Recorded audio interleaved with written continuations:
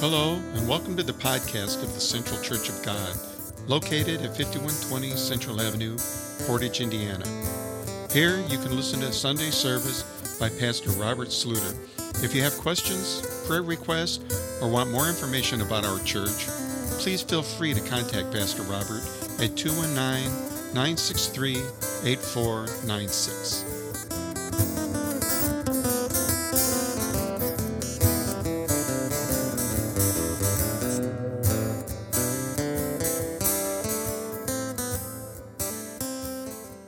This morning, this message is unified for rebuilding. Say that with me, unified for rebuilding. And I'm looking forward to what God has for us in this. And this is out of our message series of returning, refining, rebuilding, and at R3N23. And so we've been in the book of Nehemiah as a backdrop. And I'm glad that we're able to grab a book like this to walk through. I can't grab proof text. I'm walking through a story that is real. How many believes that this story is real and that the Lord wants to use His story to touch our lives and to build from it, to learn from it, to be encouraged from it? And so, Lord, we ask you to bless this message today. I ask you to pray for me this morning. I won't deny I am a little bit tired after a long flight yesterday. Got in a little bit after midnight, but grateful that I got a little bit of rest. Last week I got to preach after 24 hours. I don't know how many it was without any sleep. So this week I got a little bit of sleep. So maybe I'll keep my thoughts together. But I trust in the Lord that He has a plan for us this morning. Amen. Amen. This morning, under this thought of unified for rebuilding, I wanted to pull out chapter 3, and this is going right in sequence where we've been, and so we're in chapter 3, but the last time I got to preach a couple weeks ago, we left off on verse 20 in Nehemiah, and I want to read that again with a kind of a different thought with it for this morning, under this title of Unified for Rebuilding. Here's this theme for this verse for the day. God prospers unified servants. Say that with me. God prospers unified servants. And so let's look at this last verse as we go into chapter 3 and verse 20 of chapter 2. It says, "So I answered them and said to them, the God of heaven Himself will prosper us. Therefore, we, His servants, will arise and build." You remember the story that Nehemiah, he was moved on by God. He heard the report that the walls of Jerusalem that they used to live in and all their homes, it's been taken down and it's destroyed. And there's been a remnant that went back, but the city needed to be rebuilt. The walls, everything there, the kingdom needed to be restored, to be rebuilt. And he had a compassion that was going on. He was moved on by God. He fasted and he went to the king of Persia, and the king is like, "Why are you so sad?" And he goes, "My people, homeland, the fences are down, the walls are down, everything's down." And so he was given his permission to go back to rebuild, but he wasn't only given the permission, he was given resources to do it. How many believes that God is a God of resource? Amen? And so we were using this story for the beginning of this year to talk about our theme of returning, refining, and rebuilding. And so Nehemiah came against some opposition of some people in not of the Jews, but of some other countrymen that were a part of the Persian kingdom, and they're like, they just laughed at them. And this is where this verse comes in. So this is how he answered to their criticism. I know there's going to be some critics out there, and there's a right answer to give them, and it's not yelling at them, but here's the answer that Nehemiah gives. He says, "The God of heaven Himself will prosper." Listen to the word, will prosper, not just me, but will prosper us. Therefore, not just myself, but therefore we. Say us and we. There's something about this. Us and we. He will prosper us. Therefore, we, His, here's the next big word, His servants. We have to be servants of God. We have to have a heart to serve and to follow God. He says, therefore, we, His servants, we will arise and build. And that's where we left off a couple weeks ago. So I want to take this and move into the next part here. Say next to them. Starting in verse number 2 of chapter 2, it says, "Next to Elisha, the men of Jericho built and next to them Zachor, the son of Imri, built. Here's what happens. We're not going to spend long. This is not going to be a long message, not because I'm just tired, but I believe God has something for us in this. But there's just a little bit we want to pull out of this, but it's so important that we get the message of this. You'll read throughout that whole 32 verses there. You're going to see the verses next to. You'll see that phrase over and over, next to, and you get this picture of them building not alone, not by themselves, but beside one another. There's something about being next to. And so next to Elishab, the men of Jericho built, and next to them. Go ahead and say it. Next to them. Next to them. So here's what I want you to get out of this. Next to them. It's time to get next to somebody, all right? We need to get next. We can't do this by ourselves, and we need to partner up. And that's what in the church, we've got to partner up.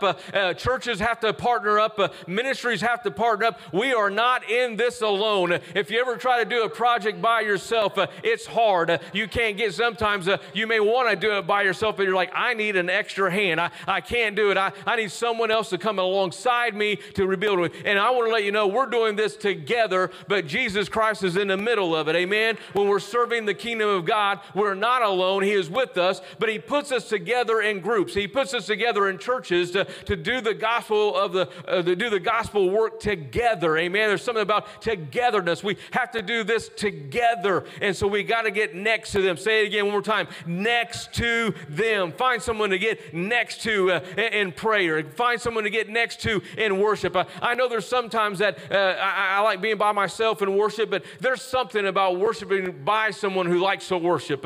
It becomes contagious. That's why I love being here, not just watching a service online. And if you're watching online, I'm glad you're able to tune in, but we want to encourage you to be here. There's something transformational in the house of the Lord when we worship together, and we're feeling the energy of one another's praise and worship, and that's not a bad energy. I'm saying we can feel the excitement in the room. And just a little bit ago, we had a God moment, and my chains are gone. I began to feel there was a release in the room and the worship. I could hear it behind me and beside me and around me. That's because we're here together. We need to get next to someone. Say, next to them. Lord, help me get next to somebody. But then there's a transition here. But they're nobles. Verse 5. We're going to just focus on the first 5 verses of this chapter. The rest of it you can read and you can see that it's got this theme. It just shows the different things that they were building together. But I believe this is kind of the heart of this passage today. And again, I'm sharing this in conjunction with chapter 1, chapter 2, just flowing with what God is and how he's laying this out. Just following the story. Is it okay to follow the story? Well, here's what happens in this story. Next to them, the Kohites made repairs. There's a good thing. But their nobles did not put their shoulders to the work of their Lord. So next to them, there was this group you've been following around. You follow the rest of the passage. There'll be other groups that are named next to them and where they've come from and what they're doing. But in the middle of this encouragement of what was taking place, there was this conjunction saying there's a change here, but there was some that did not. It was their nobles that did not put their shoulders to the work of the Lord. Verse 5, again, I want to read it in a couple of different verses for you. Look at it in the English Standard Version. It says, and next to them the Kohites repaired, but their nobles would not stoop to serve their Lord. That's a pretty hard one to take in. In NIV, it says the next section was repaired by the men of Tekoa, but their nobles would not put their shoulders to work under their supervisors. The New Living Translation says it this way. Next were the people from Tekoa, though their leaders refused to work with the construction supervisors. You see what's going on there? I wanted to do a little bit more reading on this, and so I'm going to read this to you. This is just not my thoughts, my opinions. I come to the same conclusion, but here's what one theologian writes about this. It says, literally, the idea in the Hebrew is that they wouldn't submit. They would not bend their necks as to what the Lord wanted them to do. The real issue was submission. Maybe they thought they had a better plan. Maybe they didn't like how Nehemiah was doing it. Whatever the reason, you can be sure that they later regretted it because they stand in infamy as the only people mentioned in this chapter who did not join the work. That they're famous for not doing. And it wasn't a good fame. They were called out. One writer even says that I think Nehemiah probably wanted to write out their names, but the Lord prohibited him from doing so. He didn't want to listen. But there's a group, the nobles that were there, whatever the reason was. Maybe they just didn't like the way Nehemiah was doing it. Maybe they didn't agree with it. Maybe they just felt like they were above it. Whatever the reason was, they were grouped in a place saying they were named above everyone. It's like they didn't join the team. They didn't join in rebuilding. So I want to let you know, as we're looking at this rebuilding, refining, and returning, refine, rebuilding, this takes all of us. All of us have to be in. And so I'm going to give you this. I'm going to make it real simple, real easy. Look at this and say with me, this next slide, don't be a noble. Can't make it any plainer than that. I'm just, and this is straight from the Word, right? This is not just me with an opinion. Is anybody agreeing with this morning? This is what, did anybody see that there? There were some nobles that didn't join in on this important task of rebuilding. Because later on you're going to see that in the middle of rebuilding, they were in a fight at the same time. And so they needed one another to get it done. And they were able to accomplish it in a timely fashion, an amazingly great time that they were able to rebuild this wall because they worked together. And I believe that God is still doing the same thing today when he brings people together in unity. And so we have to realize this. I don't want to be a noble. Sometimes we're like, you need to be a noble. No, in this case, don't be a noble. That may be the phrase we use around here. In love, make sure you don't attack somebody. In love, don't be a noble. Don't be a noble. So it goes back to everything we're saying with our whole heart. I'm seeing their whole heart wasn't in it. For whatever the reason it was, their heart wasn't in it. And so when your heart's not in it, you've got to go back and search. Why is my heart not in this? Because I don't want to be a noble. I don't want to be in that place. I don't want to submit to what God is doing. There's something about submission. We have to have a heart to be able to submit. All of us are submitting to someone over us. Doesn't mean they're better than us, but there's just a way that the Lord lays it out. There's spiritual authority in your life, there's spiritual authority in my life that I submit to, that I may not always agree with, but I know I need to respond the right way, because in the way I respond is the way I'm going to be blessed. Isn't it like 2 weeks ago we talked about the favor to rebuild? How many wants favor? If you want favor in your life, you have to learn to submit. You're not going to have favor if you don't submit to places you're supposed to submit. God help us with this. It's not easy. It's that crucifying of the flesh, laying down my thinking of others before myself. I've got to have this heart of submission. It's not easy. That's why there's so much conflict and turmoil in churches, because of this very thing. We see it right here in Nehemiah's day. But when God's in the middle, when the people begin to work together, there's always going to be enough to overcome the ones who don't. There's always going to be enough to overcome the ones who won't. God is going to give favor, and he's going to give blessings. Now, I want my name written down for the right reasons, amen? I want to be on the right list. So let's do the Bible. Are you ready? This passage that we've looked at before in Psalms chapter 133. This week, I want you to read Psalms 133, just 3 verses. Say, and pray this: Lord, I desire the anointing, prosperity, and peace of unity as a servant in your kingdom. I commit myself to be, say with me, unified in the rebuilding. Again, listen to it one more time. Lord, I desire the anointing. How many desires the anointing in your life? I want the anointing of God. Anointing comes with submission. And I'll show you that here in just a moment. Anointing comes with submission. Prosperity. How many wants prosperity in the right way? I want God to prosper our ways. I want him to prosper our home. I want God to prosper our church to do kingdom work. I want to live under his prosperity, not under a curse, but under prosperity. I believe in prosperity from God. And peace. How many wants the peace of God? The peace of unity. I desire the peace that comes with unity. There's an anointing, there's a prosperity, there's a peace under unity as a servant to your kingdom. And I'm going to commit myself to be unified. How many knows that being unified is a decision? I have to decide if I'm going to unite with someone. I have to decide that I'm going to connect. I wish it was just like magnets that had no choice and they just get together, right? And like you can't help it. Sometimes you don't want them to connect, but sometimes you can flip those magnets the wrong way and we're not magnets. We have to make a decision to connect. We're like puzzle pieces.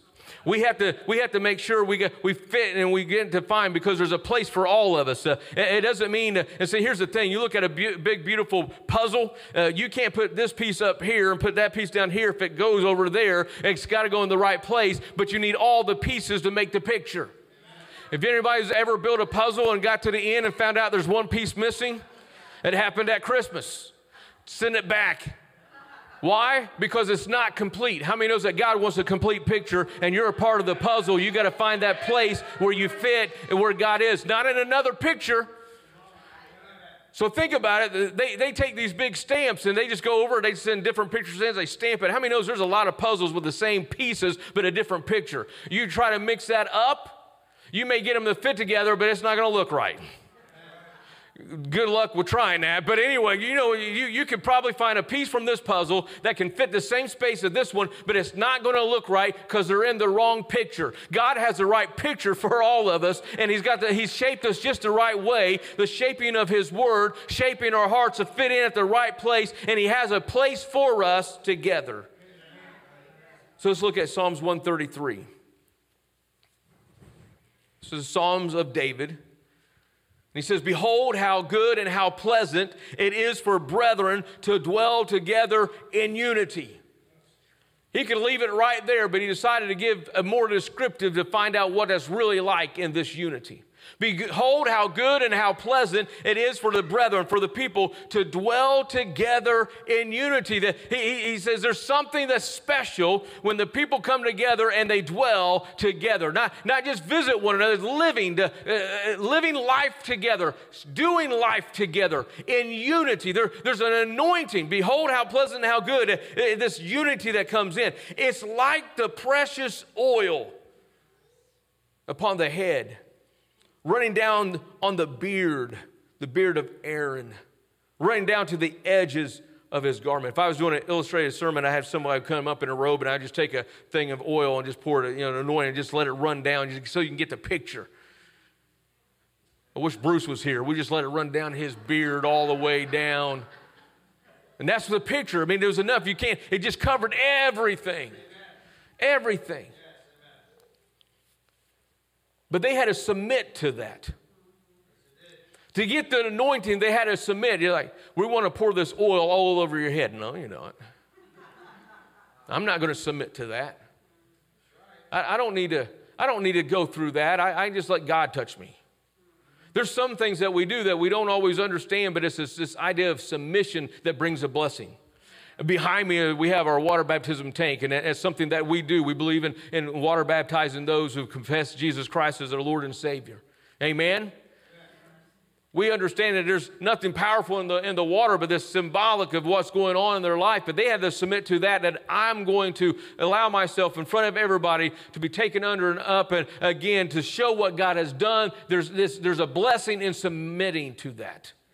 There was a blessing for the high priest to submit for the anointing oil to be poured over them and to cover them. So it was symbolizing that God wanted to cover them every step, not just part of their life, but everything. That's why the pictures, it covered everything, all the way down his beard, all the way down his robe. Everything was covered. How many wants to be covered with the anointing of God? Not just a little bit, not just on my forehead, God, but I want to be covered with your anointing from the top of my head to the very bottom of my feet. Lord, I want to be covered by your anointing. But it comes through submission. Submitting to God, submitting to the Holy Spirit, submitting to those in spiritual authority over us, leading us to the path that God wants to go. Then he gives another descriptive picture here. It's like the dew of Hermon descending upon the mountain of Zion, for there the Lord commanded the blessings. And you think about the covering of dew on a mountain. When he was saying this picture, they could look in the mountain, they could see in those early mornings that even from a distance, you could see that the mountain is covered with dew, because that's just what happens in the morning. It seems so fresh and new, and you see that. You can't, like, is there moisture out there? No, you see there's an anointing, there's a moisture, there's that wetness, there's that dew all over the whole mountainside. And he's saying that's what dwelling together in unity brings. It brings this whole freshness over everything. Amen. Everywhere. When we come together in unity. When we come together in one mission for the returning, for the refining, for the rebuilding. When we come together in that unity to proclaim that Jesus Christ is Lord, and we need to share this gospel. Lord, help us, O Lord, in unity. It takes time to get a team together to work in unity. When we arrived to Scotland, we were tired from our plane ride, and we took a little journey. You can't just drive the bus up to the airport because we was in a van, because they had a bomber a few years ago, and so you can't just drop someone off if you're in a bus. In a car you can, but in a small minivan you can't. So the Lord opened the opportunity for someone who goes to the church, works at a gas station. It felt like a mile, but anyway, away from the airport, and so we had to pull our luggage and walk all the way around. And we get to the van, like, we're good. We get in, and so everybody just tries to climb in, but it's really only a passenger van. There's no places for suitcases. But we were tired. We just get on, and everybody just starts throwing in. It's like, there's not enough room. And so we made it happen. But I realized all our suitcases weren't there. There's 5 people who's on another flight that met up with us. Their suitcases didn't arrive yet. They got left overnight in another place. That's another story for another time. But so I'm looking, how are we going to do this when we leave? I realized something had to change. Somebody's going to have to take some leadership here and say, hey, we need to stack them a certain way. And so we all climbed in. So that first day, nobody was working together. They were only out for, I need a seat. I need to get to the next place. We're tired. But on the return trip, we're like, hey, let's work together. And we started working together, putting the suitcases in. They had to go in the right way, or we weren't going to get from the motel to the airport. And that was the priority one. We wanted to get back on the plane. And in order to accomplish that, we had to work together. We had to figure it out. Some of us had to hand them up to someone else to take them and stack them up the right way. It wasn't just a free-for-all. We had to be organized in this. And there was something that took place there because we worked together during the week. And while I was there in Scotland, I'm not the best carpenter. I don't know all the tricks to the trade. I do a lot of watching and helping with an idea here and there. But I'm like, if you need something, I'll go get it. And we were in this building. It was a long building. I had to go outside a lot. But I'm like, I'll run. I'll go get anything you need. And so I was on scavenger hunt all the time because we weren't able to take tools with us, so we had to use what the church had. They didn't have them, and so we had to keep getting more, and we had to share. Wow, everybody say the word share. we had to share the resources, but they needed someone to help get those to one place or the other. I became the runner. I got a lot of steps in that last week and cleaned some gutters way up on the ladder. It was a fun week, but I'm saying we began to work together as a team. Not everybody was doing the same job, but we had the same goal in mind. We wanted to help that church. We were there to serve that church and help them in their building process. This church that was over 100 years old that needed to be rebuilt. It needed to be repaired. It was there and it was used, but it wasn't used to its full purpose. There was someone actually were coming in that shouldn't be there to use the space. And so the new pastor came in and was like, they're not meeting here anymore. This is a holy house. We're not going to let them be here. And so they cleaned house and they allowed the presence of God to take over. And there was life in that place when we were there. It was still cold at times, but then the Spirit of God came in and we felt the presence of the Lord. And so I thank God, but there was unity in that place. There's unity in that small group. And I want to let you know, when the people come together in unity, when people come together in unity, there's an anointing that follows and that flows. We give you praise, O Lord Jesus. So this morning, I'm going to ask this as you meditate just for a moment, sitting there in your seat.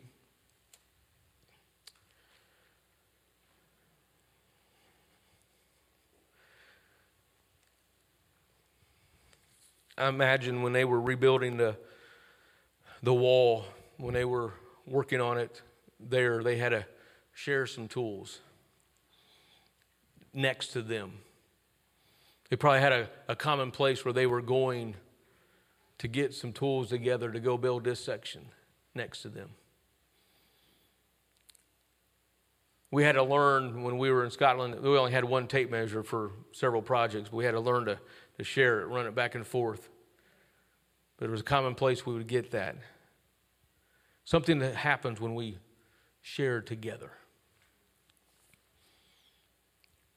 from the same toolbox. The Lord's given us a tool, if you'll allow me to say it this way, in communion. A tool of sharing. Because it's a common bond that we have together. We've been bought by the same price. That amazing grace that we sang about earlier, we've been bought by the same price. In the story, there were several that would go and work together. They chose to go to the toolbox together to do the work together. And then there were some that chose not to. Don't be a noble. I'm going to encourage you this morning. So we just sit here, no music. We just sit here for a moment. Think about his presence. At the right time, I want to invite you to come and grab a tool of communion. And then find a place to stand around here together. As a place of saying, I'm ready to help rebuild. Will you pray?